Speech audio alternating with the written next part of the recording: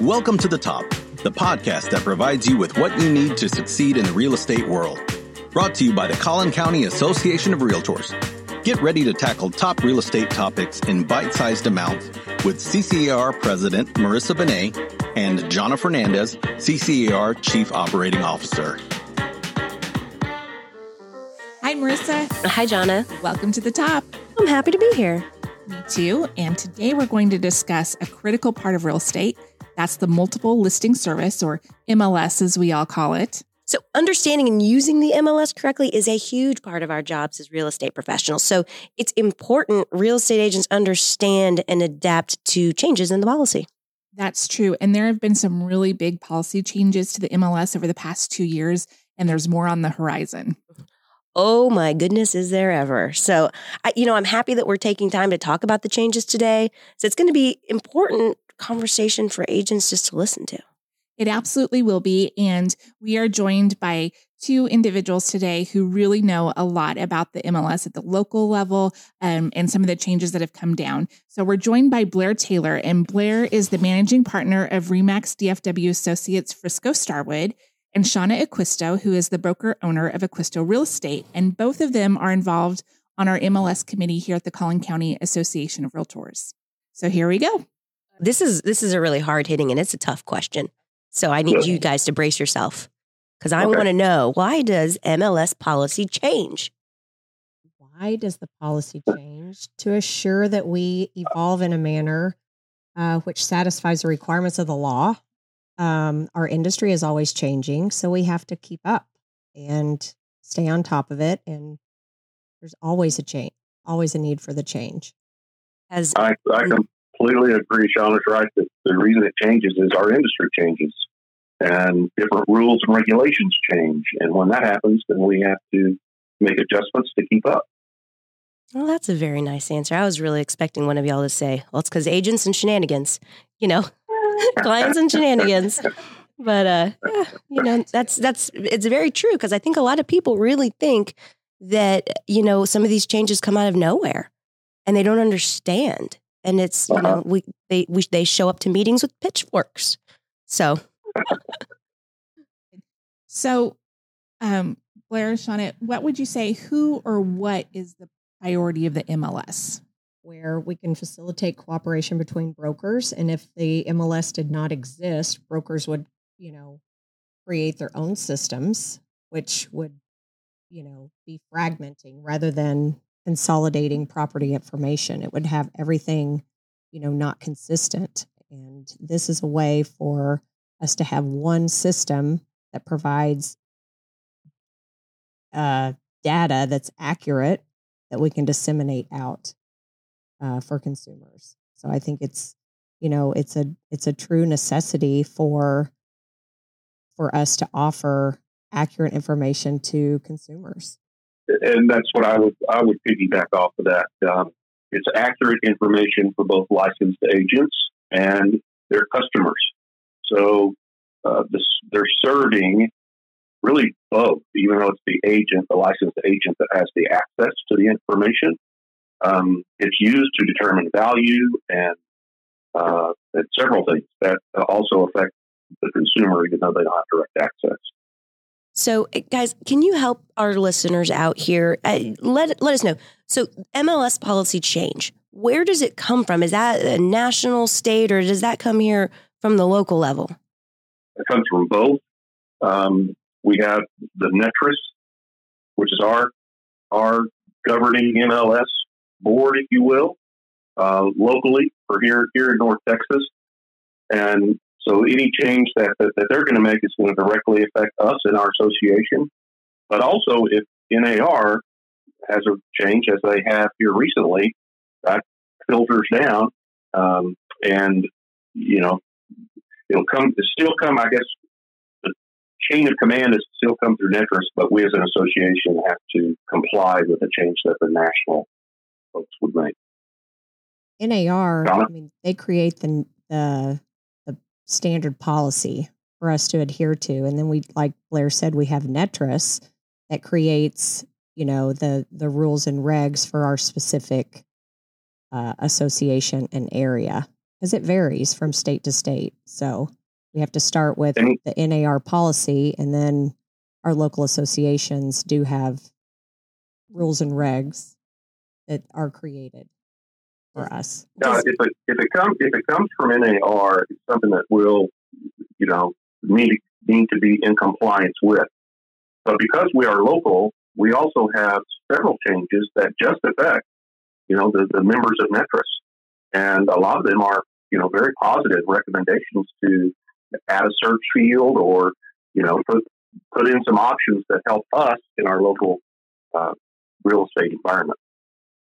So let me ask you guys this, because as a member, I kind of felt that sometimes, a policy change will roll down from NAR and it seems like new and shocking to me. Does our local committee, our MLS committee, do they discuss these things? Do we know in advance to these NAR policy changes coming out? Like, what's y'all's perspective? Being completely candid here. I think that the MLS committee is the first to address an issue or a change. And, it's everything that comes down doesn't always come to fruition, if you will. So the committee will discuss it and go over what we need to do, and then at the appropriate time, present it to membership. It's kind of like a filter, but, Terry Smith is our staff liaison for MLS, and he's very good about sending out to the committee members, the latest changes so we can all review them, and then we discuss them at our next meeting. So it's not like it's the meeting when we discover all of this. So we have time to see it and kind of think about them prior to the meeting and submit any questions, and then we can have really good discussions about them at the MLS committee meetings. I think that's so important for members to understand, is that when there's a new policy change, sometimes when you're out there working with your head down, you're not involved in these committees and you feel a little blindsided on why this policy change happened, when in fact it's been up for discussion for months and months leading up to it. And I think that's kind of been a disconnect that we've seen, because in more of a need of volunteers for the MLS committee. MLS committee to me is extremely important. And I know Blair and I have both been a part of it for many years and both chaired the committee as well. But, if the first time you just hear of a policy change and you don't agree with it, well, there's been many, many discussions along the way that have been had. And so if you're a part of the MLS committee, then you've heard about them and you're starting to understand and ask the questions as to why this change happened, rather than hearing it for the first time and having, not really agreeing on the change. So you should be involved in the MLS committee if you want to know about all of these changes, because there's a lot of discussions, like I said, that we have. Great discussions from all perspectives. It's wonderful. That's a very good point. And, talking about some of the policy changes, can you fill us in on some of the changes that have happened in the last 2 years or so? So the big one that, Blair and I have been working on as well is the clear cooperation change. So that has been, I would say one of the biggest fundamental changes in many, many years. But in what the clear cooperation change is it requires us to list the property. Once we list the property, it has to be, or show the property, it has to go into MLS within 1 day. So it, what this does, and, there was a lot of discussions around it that people weren't in favor of it. But what it does is it levels the playing field. We all have to follow the same rules. So if things were happening behind the scenes and, I wanted to sell my own listing, so I put it out there and then I sell it myself, I don't ever put it in MLS. Well, that's not really fair to anyone, the seller, the other agents, or the consumer, which is really what we are advocating for, is to keep this fair for the consumer. So, Blair and I have been working on this because NAR has now come down with with penalties if you don't adhere to this clear cooperation policy. And we were in charge of coming up with what are these penalties and what is fair. And there's been many, many, many discussions on that. Right, Blair? Yes, much discussion. And, quite frankly, if you do have a policy, you need, okay, well, what if? You need the enforcement side of that. If somebody does break the rule, I think overall we've been very lenient in the past without giving out a warning, and actually quite fortunate that most of the agents comply and just take care of it. The NAR has said you need more teeth than just a slap on the hand. So we weren't excited about it, but it's something that we need to have in place, and we now do have in place. And for an agent that won't correct an issue, now we have a remedy for it. Yeah, that's a really good point, Blair. And, can you give me some more examples of how the policy changes to the MLS have affected our local real estate agents? Well, we're just implementing that. So I don't know that our local folks have felt the change. Many have, of course, hopefully been educated on clear cooperation and what to do and what not to do, and what are the possibilities if you break a rule. So over the next weeks or months, we're going to be educating our members on what these changes are and that these fines actually do exist and will be levied for an infraction. So right now, the direct answer to your question is I don't know that our agents have been impacted very much, but they're going to be, and we're going to do our best to let them know that it's coming before we just start handing out fines. Yeah. So, let me ask you this, Shauna.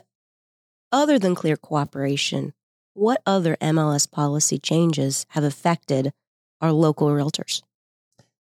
I would say also as of recent, last couple of years, the coming soon, putting the coming soon ability out there. I think this is really huge for agents because it doesn't get disseminated out through the third-party sites. This is something that provides a value for us as realtors is we have the ability to put it in a coming soon status to let our clients have first look at the property, right? So I think it actually gives agents an advantage out there. So that was a change that would directly affected us, that we have the ability to, to provide an additional value. I think that's something that we worry about as agents. So, Blair and Shauna, are these changes just for CCAR members or members of Netris for here in the North Texas area, or does it affect more agents beyond this area on some of these changes that y'all have talked about? Well, each board, I guess, other than a directive from NAR, would be responsible for making their own changes. So we really have, if Netris makes a change, it's only going to affect our members, and I say our members, the members of Netris. So it's going to affect the other MLS associations around it. And there are 5 now, 7 or 8 maybe that are associated. That maybe Shauna, that maybe the number may be higher than that, but I think you're correct. Then outside of that, if it's a national directive, then it would affect everybody in our industry. But for the most part, and I hope this answers your question, it's not affecting just the members of CCAR. It's anybody that subscribes to our MLS. Very good. Thank you. So we've talked about a few different policy changes. So what is your advice? What's the best way for agents to stay informed of policy changes when they do occur for the MLS?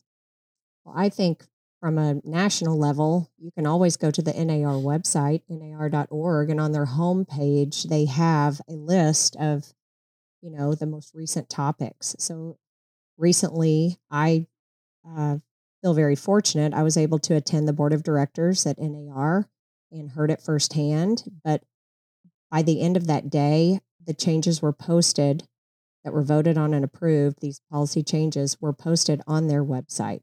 So you're going to get the most accurate information there from a national level. And then any local changes are on, our CCAR website.